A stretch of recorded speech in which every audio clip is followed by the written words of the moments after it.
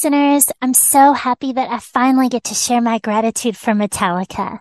And in this episode, I'm going to tell you about my moment of truth with one of their performances of One. So let's go back to 2020, before the pandemic hit. I've mentioned before that I believe spiritual warfare is real. It's been part of my life since I was a teenager.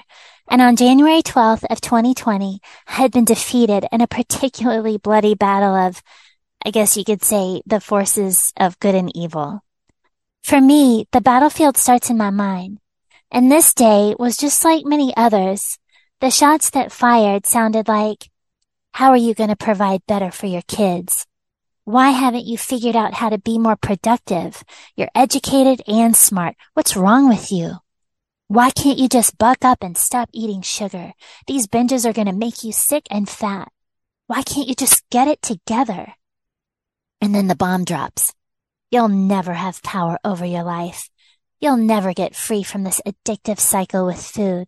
You'll never be able to buy a house for you and your kids. You should just be grateful for what you do have. You're so negative. You're probably creating all these limits that are keeping you small. You're effed and it's your own fault. Okay, so that was an aggressive attack.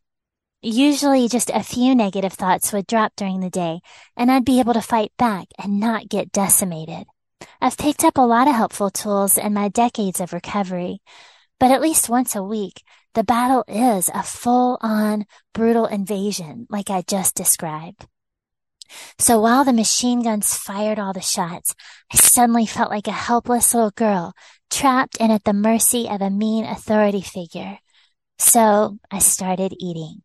It's the only vice I have left, and while it doesn't stop the bullets from hitting me, it does stuff the wounds, stops the bleeding, and provides at least a minimal dose of anesthesia.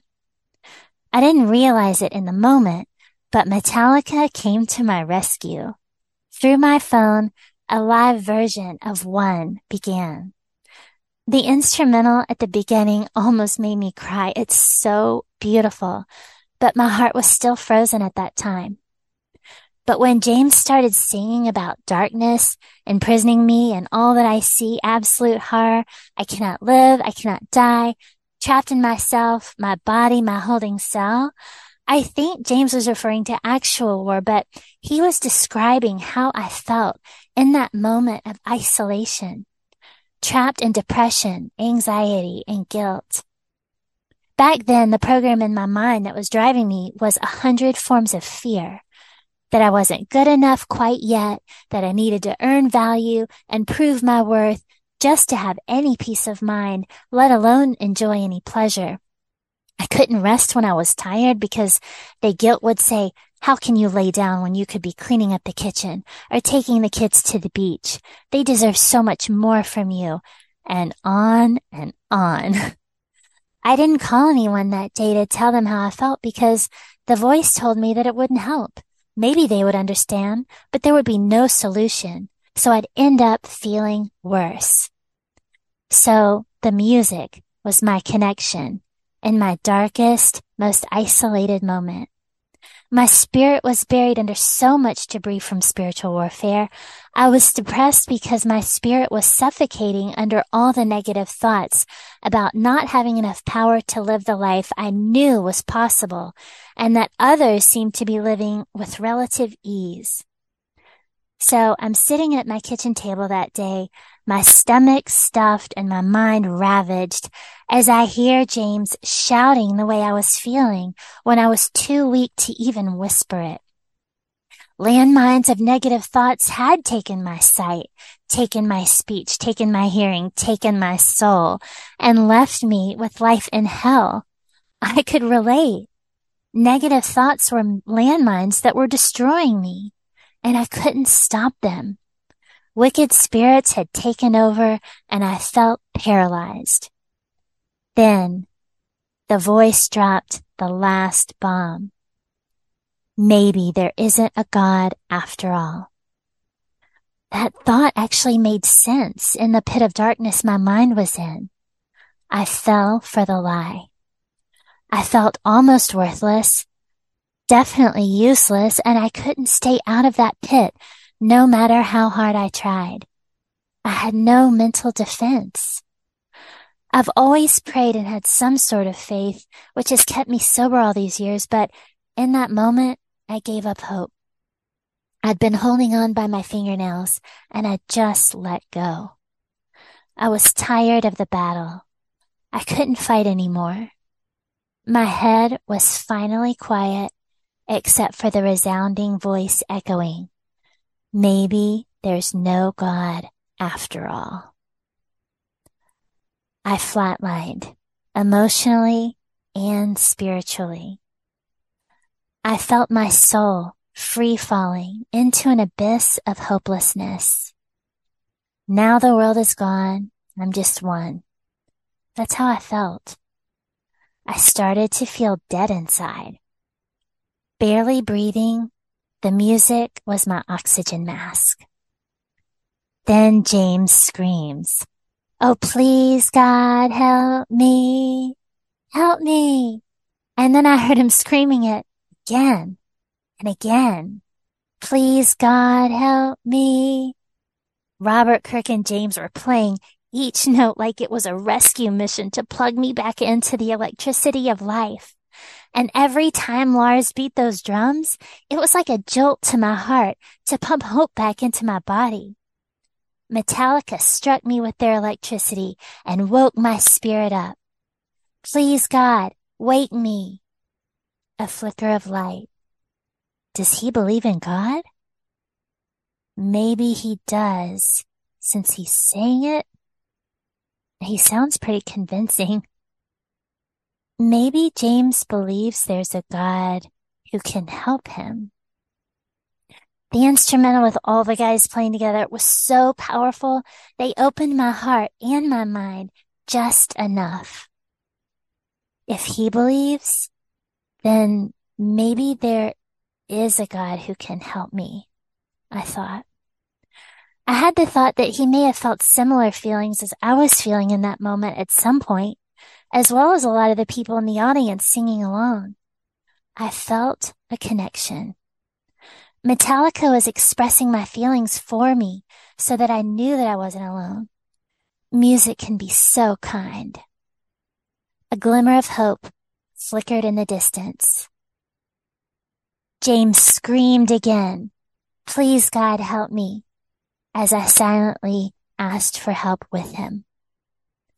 I kept listening over and over.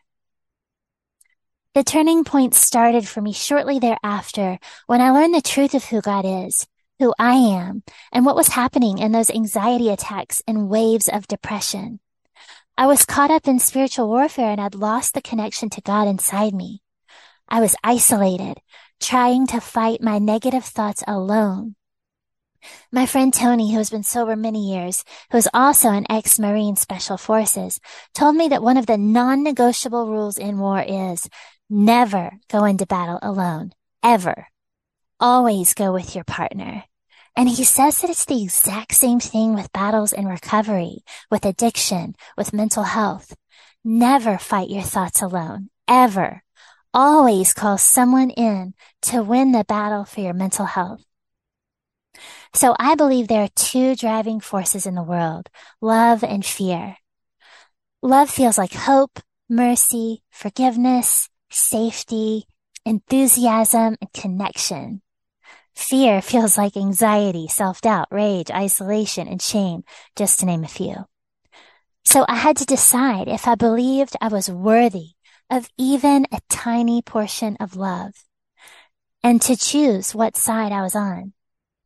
That became pretty easy once I started to learn that God was a God of hope for my future, of unconditional love when I feel I've failed, and the power to achieve my goals.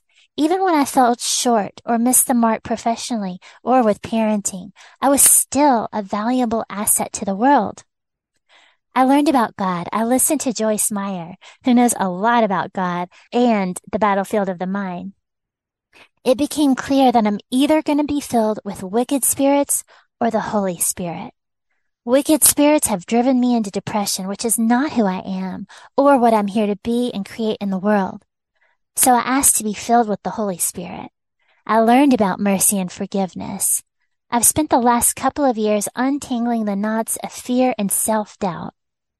I was just listening to Janine Roth reading her book, Women, Food, and God, which is one of my favorites. And she talked about all the negative thoughts on repeat being the voice.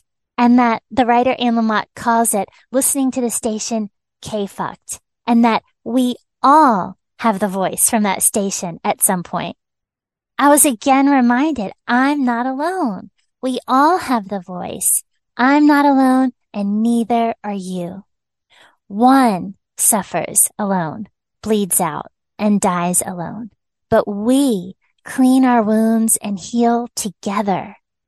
If you're bleeding out alone right now, cry out to God like James did, like I did. Reach out to connect with another person.